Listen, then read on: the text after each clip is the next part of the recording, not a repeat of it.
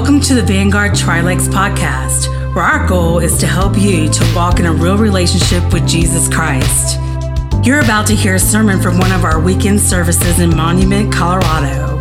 We pray that your faith is provoked, your mind is renewed, and your heart is awakened as you engage the Word of God. Stay tuned after the sermon for ways you can stay connected with us. God bless you. Thanks for tuning in. All right. Good morning, Vanguard Tri-Lakes. It's good to see you all today. Welcome. If you're new to Vanguard Tri-Lakes, I'm Richie Fike. I'm the pastor here. Very excited to have you with us today. We're in a series called You Asked For It, which is where at Easter we gave you surveys and we asked you to answer the question, what is something that you would want to hear a sermon about? And for the past 2 or 3 weeks, as I've prepared for this Sunday, I've thought about changing the title of this series to I Asked For It, because this is a heavy topic that we're going to cover today, the topic of sexuality. I predicted this whenever we said we wanted to do this series where we asked people to tell us what are the things that they want to hear about. This issue, specifically of homosexuality and gender and the issues that we're kind of wrestling with as a culture these days, these are front of mind, especially for parents with teenagers, with young people. This world is for sure pushing the agenda, pushing the concept of free love and homosexuality being perfectly acceptable. And so, we as Christians, as Christ followers, are wrestling with our position and how we communicate about this issue with the world. And so I sort of predicted, I knew that this was going to be one of the top 4. And so here we are. And I actually am I have like a pensive spirit about this subject because we're talking about people. This isn't just a subject about an issue. This isn't, this sort of abstract thing. It's about people. And so it's been very, very heavy on my heart. It's very important to me that I communicate this very clearly today in a way that represents the Lord, the Bible, and His people. And so today we're going to talk about this issue. Here were some of the ways that you guys posed the question as you sent them in. You said, what does the Bible say about homosexuality? I love this question. You said, why is homosexuality a sin? Great question. You said, how are Christians supposed to interact with homosexuals? And you also said, why do gay people think that God hates them? These are heavy questions in a culture and a time that we live in today. And I just want to say that if there's anyone here today in this room or listening to the podcast weeks and months later, that identifies as LGBTQ+, I want to say from the onset, before I say anything else, we love you. We here at Vanguard Tri-Lakes, we love you. God loves you. He loves you 100%. There is nothing about you that the Lord says, no, I don't love that. He loves you, okay? And I think that it's important that we think through this issue through the lens of people. Someone asked me this question as I was preparing. They asked this question: is the church a place for LGBTQ+ people? Is the church a place for people that identify this way? And to me, that's like asking the question, is the church a place for people? And of course, the answer is yes. The idea of church is not that all of you guys get everything figured out and that you are living perfectly righteous and now you can come to church. That is not the idea of church. The idea of church is that people who desperately need God come to a place where they say, okay, the world is not providing for me all the answers that I want. I want something more. And if that's you today and you're here in this place and you're saying, look, I identify as LGBTQ, but I'm interested in who this God is, this God of the Bible, you came to the right place. You are welcome here. You are loved here, okay? So, but the issue that we're facing is this word that I've kept thinking about this word this entire last 3 or 4 weeks. The word is nuance. Because what I'm going to talk about today is culturally and societally nuanced.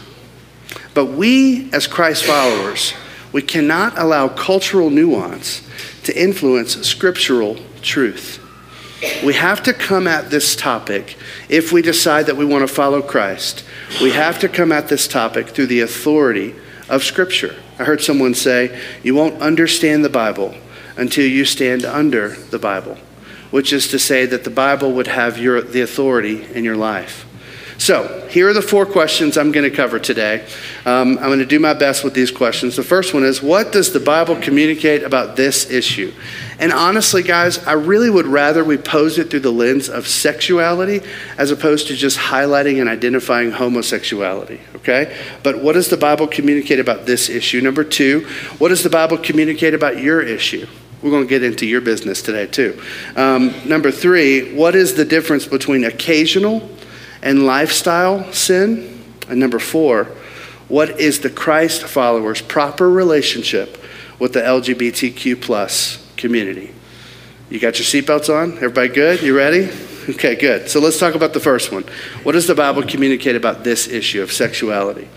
If you've heard me preach for, just a short amount of time, you know that my attitude about Scripture, my attitude about the Bible, my attitude about God, my attitude about me, is that I would much prefer to focus on the things that God is for than to focus on the things that he's against. But this struggle, for and against, is all throughout our Bible. In fact, you can't be for something unless you're against something. That's kind of how it works, right? And so, I love to think through the lens. When I read the Bible, I read it as a loving father prescribing a lifestyle that he decides, because he has the best perspective, he decides this is what's best for you. Now, is God against everything else? Yeah, he is.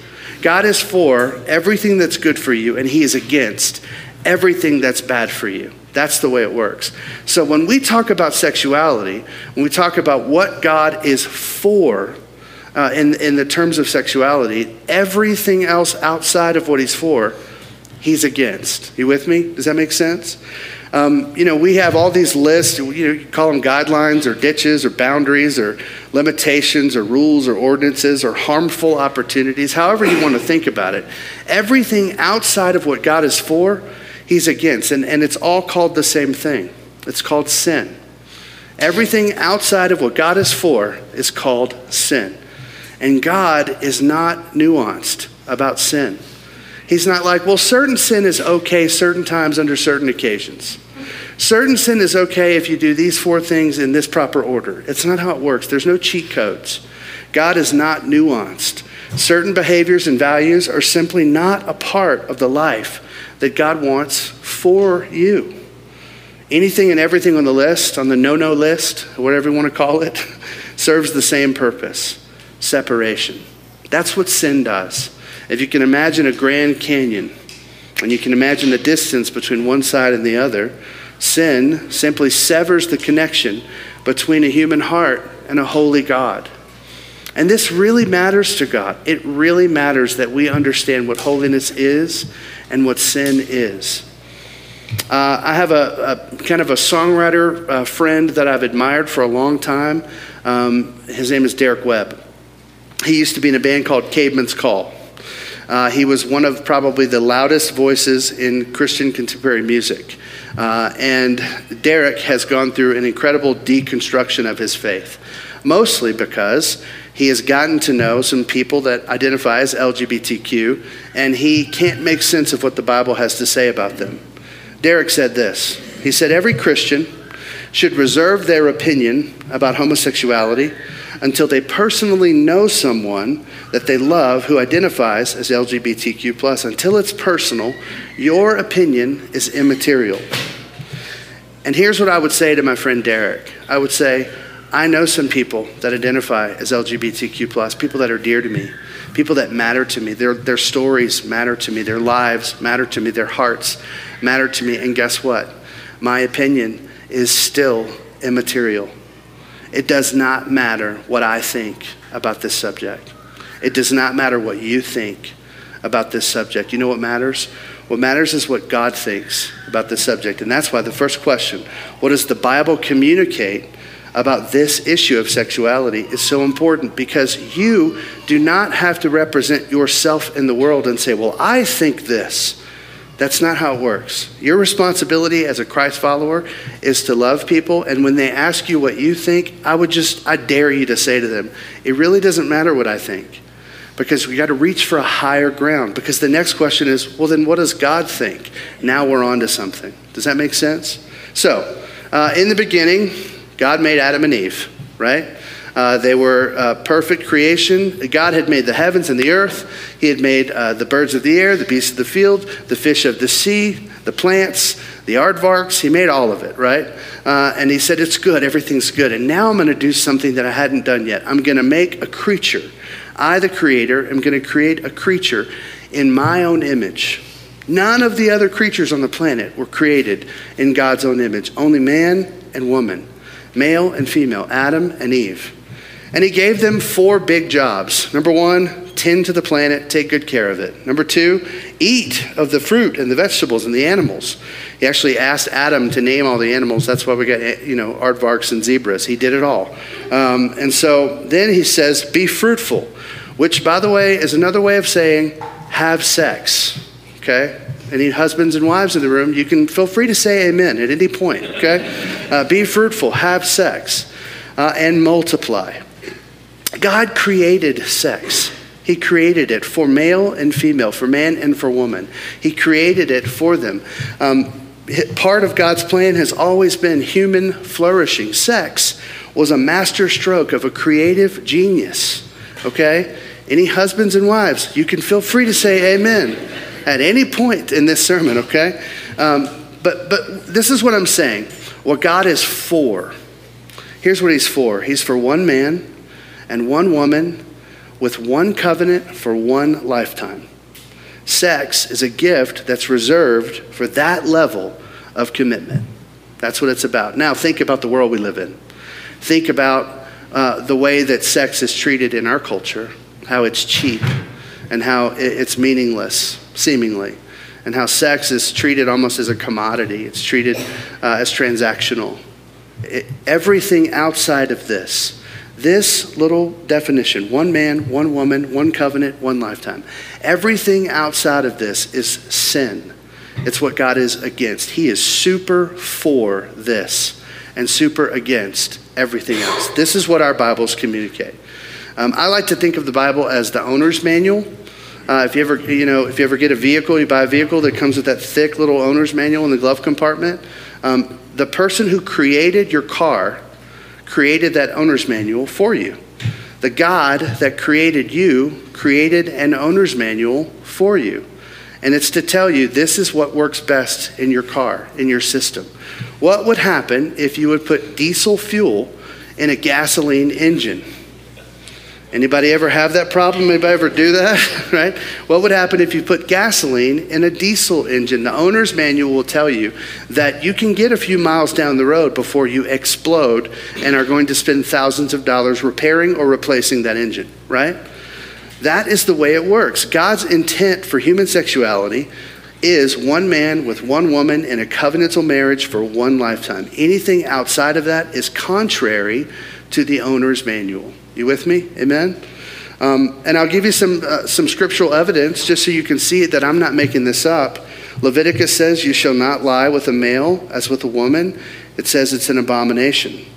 1 Corinthians, Paul says this, do you not know that wrongdoers will not inherit the kingdom of God? Do not be deceived, neither the sexually immoral, nor idolaters, nor adulterers, nor men who practice homosexuality, nor thieves, nor the greedy, nor drunkards, nor revilers, nor swindlers will inherit the kingdom of God. And such were some of you.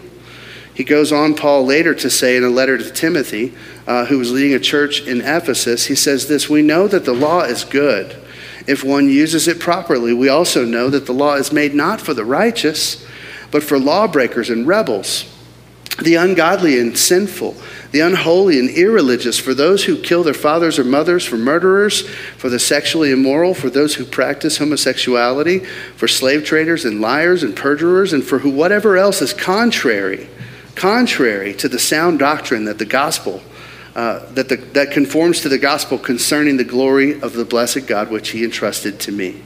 So, You get a little bit of Old Testament, a little bit of New Testament. You say, well, Fike, what about Jesus? What did Jesus have to say about this specific issue of homosexuality? Does anybody know? Anybody know what Jesus had to say about homosexuality? He doesn't say anything. There's nothing in any of our Gospels where Jesus clearly condemns homosexuality. Oh, so that must mean, Fike, if Jesus didn't say it, then it must be okay. That's called the argument from silence. It's used in multiple occasions to try to communicate the affirmation of Jesus because he was silent about it. Here's the problem. Jesus also didn't talk about home invasion or alcoholism or drug abuse or rape or child sacrifices or human trafficking. He didn't talk about these things, and he didn't talk about homosexuality for the same reason, because it was already known. It was already condemned. No one was disagreeing. There were little pockets of people that were practicing these things, but everyone in the culture, by and large, knew that this was condemned. So Jesus didn't speak about it because he didn't feel the need to, but he did speak about one man, one woman, one covenant, one lifetime. They were asking him about divorce, and he answered their question. They were trying to trap him. He answered it. He said, have you not read that he who created them from the beginning, the one who made them, the creator, the one who created the owner's manual, he made them male and female. And he said, therefore a man shall leave his father and his mother and hold fast to his wife, and the two shall become one flesh. So Jesus certainly affirmed one man, one woman, one covenant for one lifetime. Listen, I think that if we were to give out 1,000 Bibles to 1,000 people who knew nothing about the religion of Christianity, and we said to them, here's what I want you to do. Would you just go read this? Would you read this Bible? Just take a year. I'll come back to you. I've got 2 big questions for you at the end of your year. Would you just read this Bible and come back?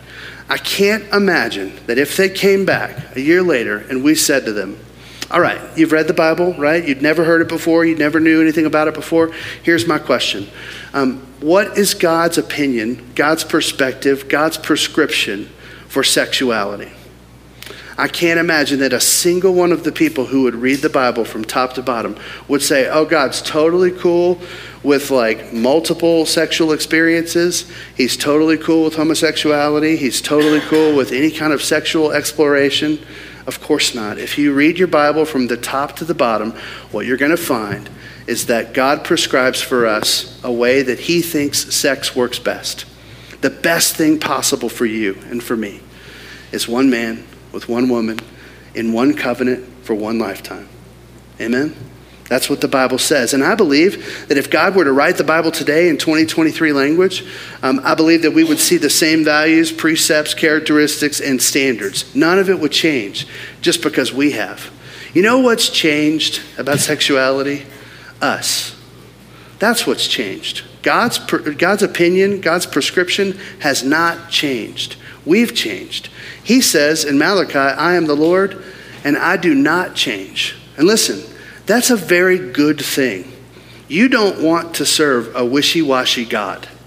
You don't want to serve a God who says one thing one day and another thing the next. You want to serve a God who's the same yesterday, today, and tomorrow, because you can trust in that. Amen? You with me? So, the point I'm making is that the Bible communicates sex is a gift reserved for one woman who've committed to one lifetime together. Did I say one woman twice? Sorry about that. We'll edit that out of the podcast. Sex is a gift reserved. Let me say it again. Sex is a gift reserved for one man and one woman who've committed to one lifetime. This isn't funny together. Okay. That's what the Bible has to say about this issue. Can we talk about what the Bible has to say about your issue? Can we do that just for a moment? Can I go from preaching to meddling just for a second? Is that all right? 1 Corinthians 6, we just read it. We read 1 Corinthians 6 as a proof text for why homosexuality is to be condemned, is to be thought of as wrong. Well, let's talk about you. Do you not know that wrongdoers, let's just stop right there. How many in the room, no show of hands, would say, I'm a wrongdoer? Anybody? You don't have to say it, but everybody in this room, if you're not willing to say that you're a wrongdoer, we're not lightning proof in this building. I can't, make sure that it won't happen. But you are a wrongdoer. It's all of us. Do not be deceived, either the sexually immoral, the idolaters, the adulterers, homosexuals, nor thieves, nor the greedy, drunkards, revilers, swindlers will inherit the kingdom of God.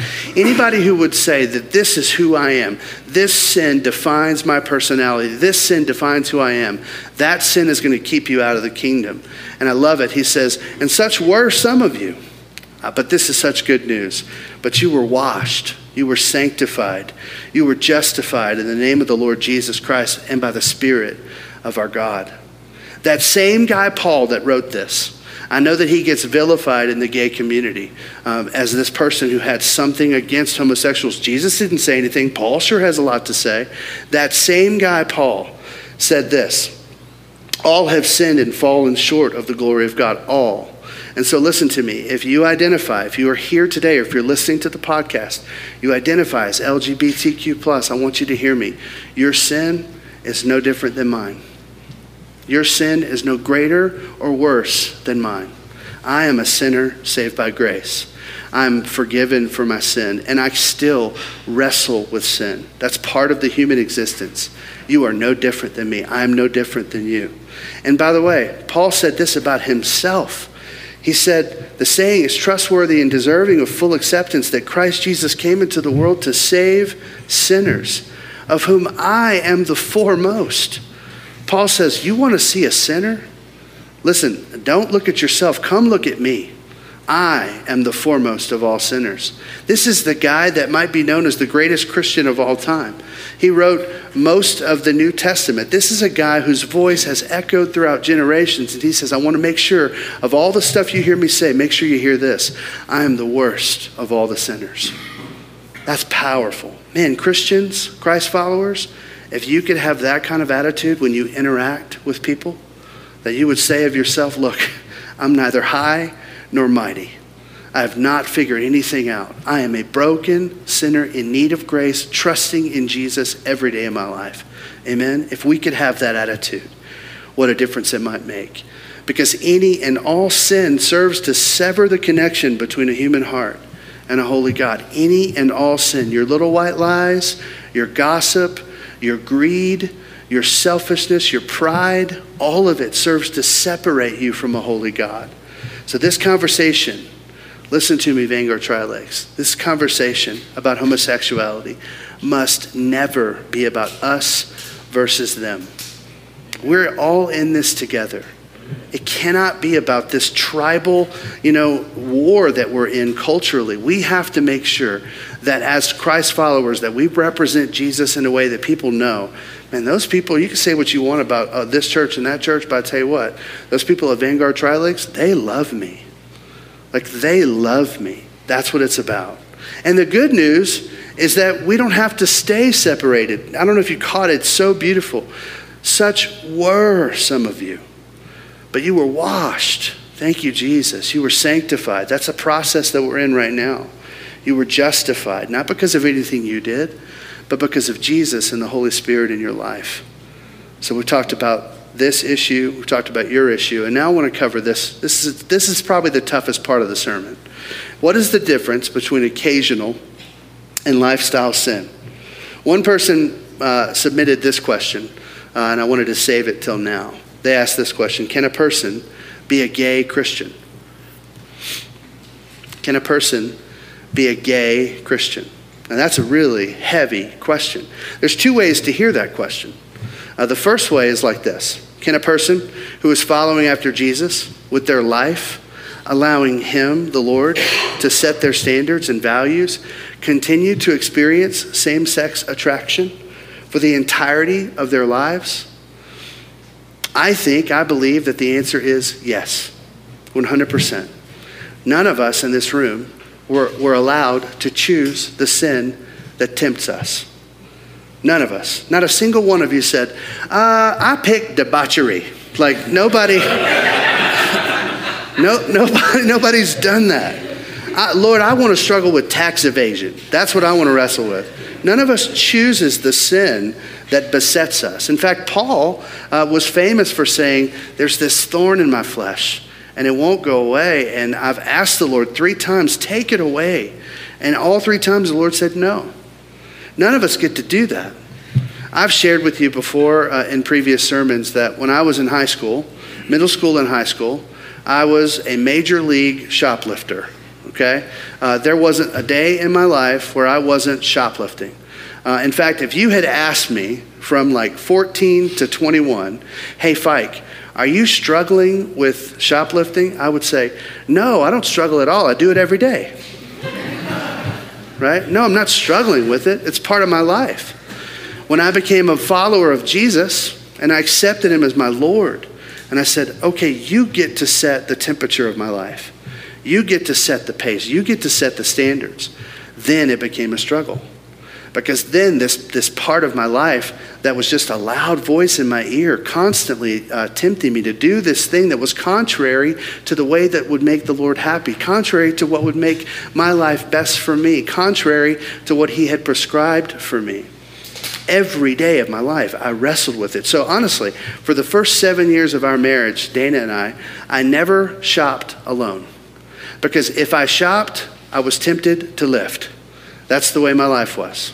And I got to tell you, even still today, as a 46-year-old man, I walk through stores. I don't steal, I don't shoplift, but I walk through stores and I see all the holes in the security. I do. I see all the ways I could enter into this sin. It's just the way I'm made. I didn't choose it. I didn't say, Lord, make me a shoplifter. I didn't ask for that, right? And so listen to me. If in the same way that is my burden, I believe it's the same burden for any of our sin.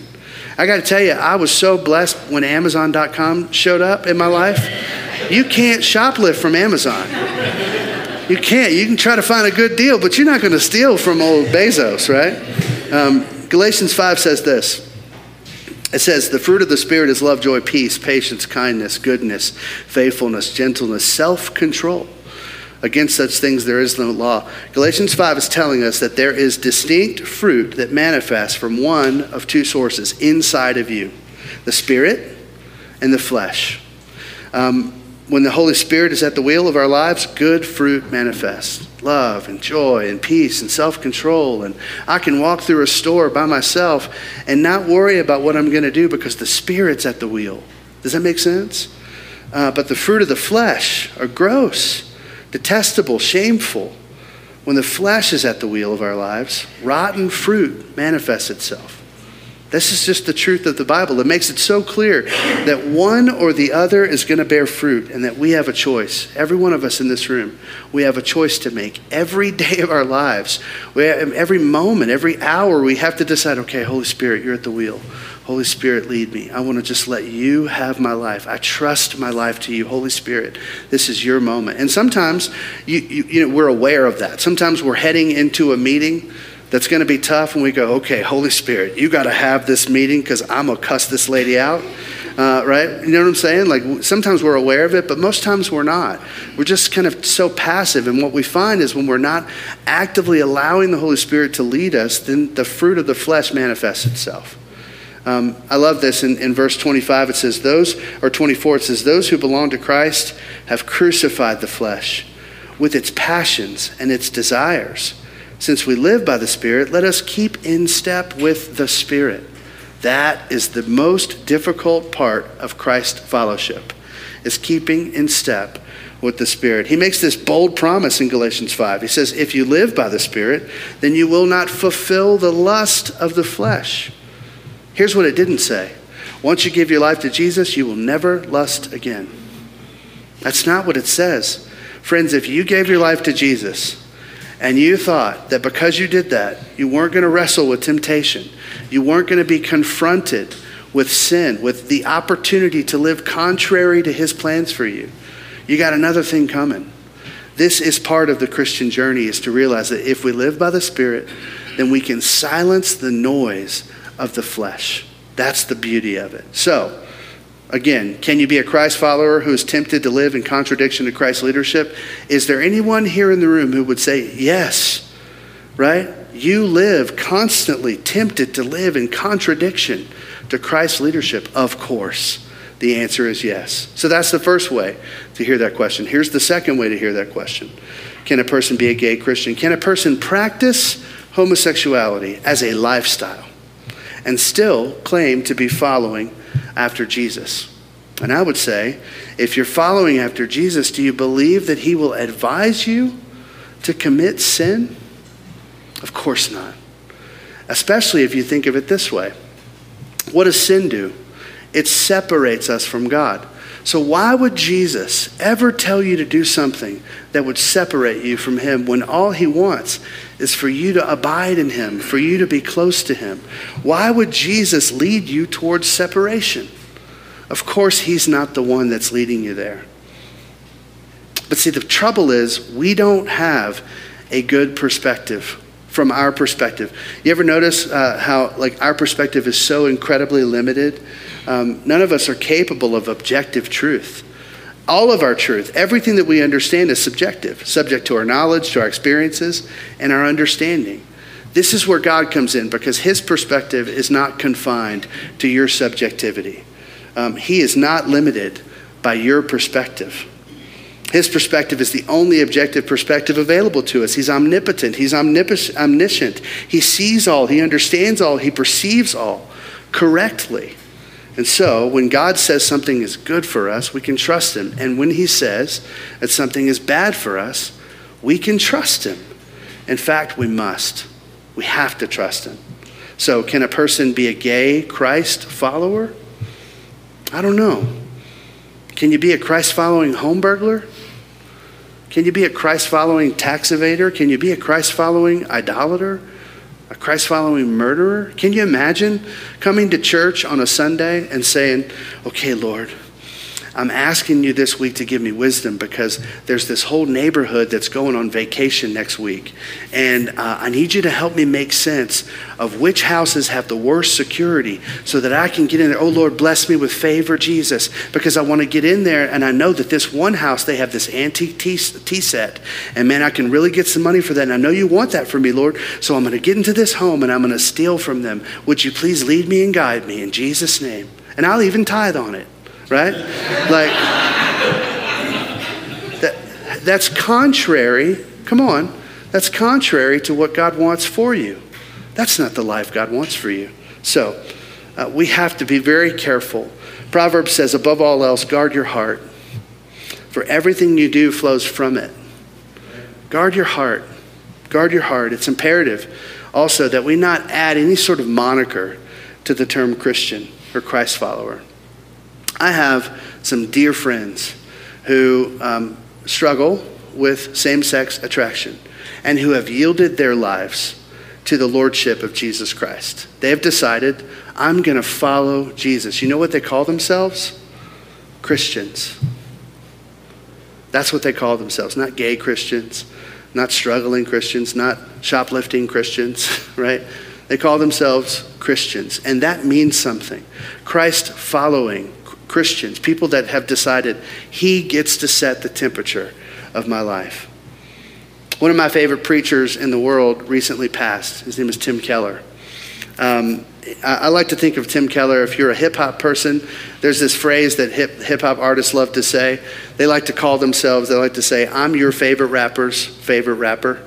Right? So that they want you to know that these people that you love, they got it from me, right? Tim Keller is your favorite preacher's favorite preacher. I promise you. He's incredible. He's a great, great communicator. He was in New York City, and he was very much, I would say, he's kind of a forefather of that phrase that we came up with at our retreat. I shared with you in Ezekiel 47. God is for you, and so are we. Tim Keller lived this out in New York City for 30 years at his church called Redeemer Church.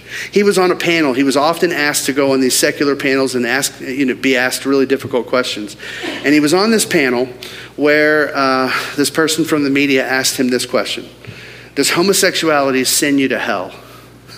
I mean, can you imagine being asked that question in front of thousands of people as a pastor? And he paused. You can find this online. It's beautiful the way he said it. He said, well, I can tell you this. Heterosexuality doesn't send you to heaven. Great answer. He said, your sexuality isn't what does or doesn't send you to heaven. In fact, it's temporary. What sends you to hell, what puts you on the path to hell, is self-righteousness. It's the moment that you decide, you know what? I'm not going to look at your owner's manual. I'm going to write my own. I'm going to be the one that decides the pace of my life, the temperature of my life, the values of my life. I'll be the arbiter and the judge of my own life, especially when you know you can't even live up to your own standards. None of us in this room can even live up to the highest standards that we set for ourselves.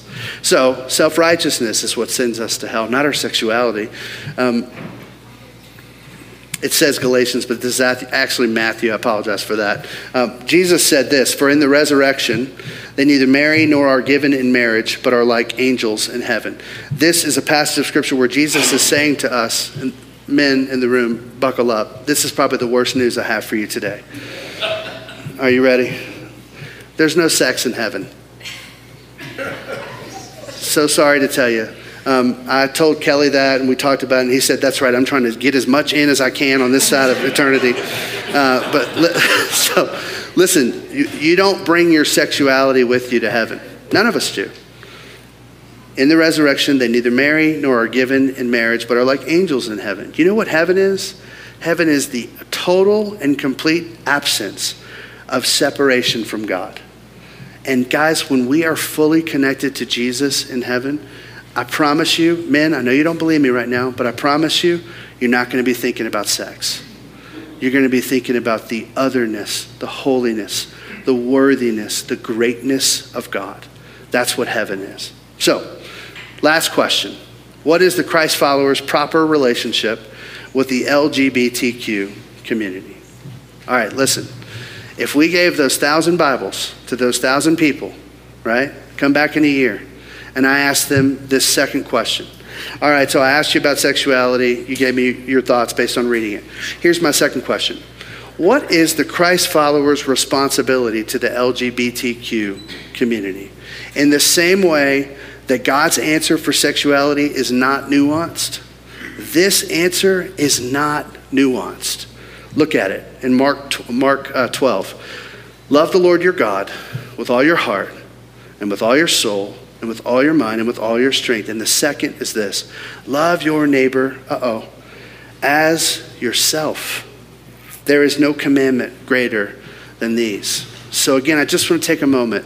If you identify as LGBTQ and you're in the room or you're listening to the podcast later, first of all, thank you for sticking with me this long. I appreciate it. A lot of things have happened in the name of Christianity towards your community that I am ashamed of. A lot of things have been said to you, said about you, that don't represent the Jesus that I read in my Bible. I can't speak for, all the churches in Colorado Springs, in Monument, in the Tri-Lakes, on this road. I can't speak for all of them. But I can tell you that the people of Vanguard Tri-Lakes are not like some of the things that you've experienced in your life. It breaks my heart to see people holding signs like this. That's not the heart of our God. It breaks my heart to hear people say things like, listen, come to my camp and we'll help you pray the gay away.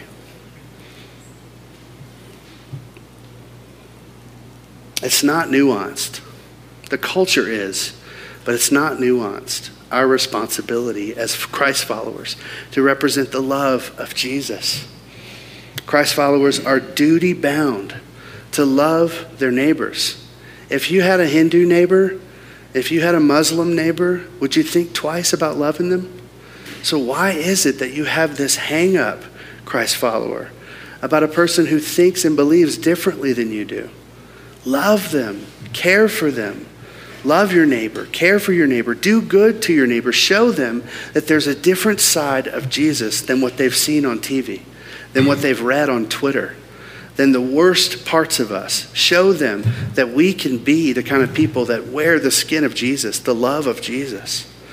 A person shouldn't have to pretend to be something they're not in order to have you as a friend in their lives. Amen? You know who Jesus had beef with, by the way? You know who Jesus had contempt for? Come on, you've read the Gospels. Who did Jesus have the most beef with? The Pharisees, the Sadducees, the scribes, the self-righteous. You know who Jesus actively pursued? and spent time with? Sinners. In fact, he was known for it. In fact, he was beguiled for it. Matthew 9 says this. These guys are asking the disciples about Jesus, and they say, why does your teacher eat with tax collectors and sinners? But when he heard it, Jesus said, those who are well have no need of a physician, but those who are sick, go and learn what this means. I desire mercy, not sacrifice, for I came not to call the righteous, but sinners. Think about this. Before you became a follower of Jesus, can you think back to those moments? What was your opinion of self-righteous, so-called Christians? Were you a big fan? Did you love, finger waggers and fist shakers? Did you love those kinds of Christians? Did they make you want to become a Christian? Or did they make you want to keep your back to the Lord and your heart to the world? What purpose did they serve in your life? Did they have a positive or a negative effect on you? Did they make you want to lean into God or away from him? I'll end with this last story in the Gospels. There's this moment where this woman has been caught in the act of adultery. By the way, it takes two to tango. We don't know where the guy is, but she's the one that gets centered. She's the one that gets pointed out. She's the one that gets caught living against the owner's manual. She put diesel in a gas tank. She lived outside of the confines of what God would say is good for her. And they parade her before Jesus. There's all these men, these self-righteous men with rocks in their hand. And they're ready to do away with her. They're ready to do what feels good to them. Look at this in John 8. Teacher, they said to Jesus, this woman was caught. She's guilty in the act of adultery. The law of Moses says we get to stone her. What do you say? They were trying to trap him into saying something they could use against him, but Jesus stooped down and wrote in the dust with his finger. They kept demanding an answer, so he stood up again and said, all right, but let the one who has never sinned throw the first stone. And then he stooped down again and wrote in the dust. Now, there's all this conjecture. Every preacher on the earth has told you that they were writing Bob, tax evasion, right? Like every preacher has told you that. We don't know what he's writing here. But he's writing, and these words are stirring in these men's hearts. The first one who's never sinned, that's who gets to throw the stone. When the accusers heard this, they slipped away, one by one, beginning with the oldest, until only Jesus was left in the middle of the crowd with the woman. Then Jesus stood up again and said to the woman, where are your accusers? Didn't even one of them condemn you? No, Lord, she said. And Jesus said, neither do I. Go and sin no more. That's so beautiful. It's so beautiful. Jesus is standing with this person who deserves all of the condemnation that's coming her way. And he says, not from me. You're not going to get that from me. You're going to get mercy and love and truth from me. He doesn't say go and keep sinning. He says go. You're free. And sin no more. And I hear in that, sweetheart, this lifestyle that you're living, it's no good for you. You got to get away from it. Turn your back to the world and your heart towards the Lord. It's not nuance, guys. God's declared what's good for us. And God has declared how we are to treat people who may not believe the same things that we do. Amen. We hope that today's message truly encouraged you to fight for a real relationship with Jesus Christ. We want to hear from you. Please send an email to tlpod@vanguardchurch.org. We'd love to know how we can pray for you and hear your stories about how this podcast has impacted your life. If you'd like to give financially to our ministry, just text the amount you'd like to give to the number 84321. You can find Vanguard Tri-Lakes on all social media platforms, and we hope that you'll give us a follow. Thanks for joining us, and may God bless you beyond imagination. With the Lucky Land Slots, you can get lucky just about anywhere. This is your captain speaking. We've got clear runway and the weather's fine, but we're just going to circle up here a while and get lucky. No, nothing like that. It's just these cash prizes add up quick. So I suggest you sit back, keep your tray table upright, and start getting lucky. Play for free at LuckyLandSlots.com. Are you feeling lucky? No purchase necessary. Void where prohibited by law. 18+ terms and conditions apply. See website for details.